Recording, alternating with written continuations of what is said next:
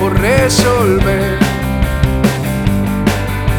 incalculables, y hay que despejar una vez más. Y restemos nuestros miedos, sumemos los momentos, el resultado es que esto no va a resultar.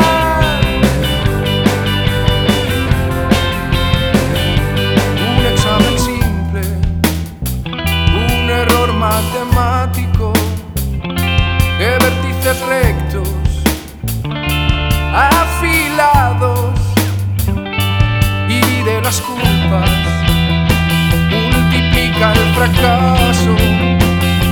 Estamos suspensos los dos.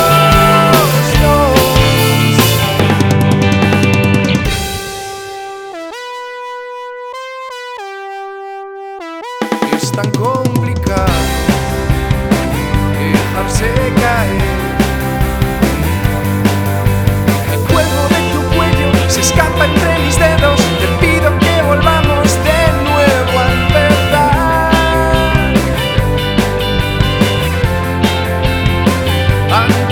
de cero, un cuaderno nuevo, repitamos curso, aprendamos verbos.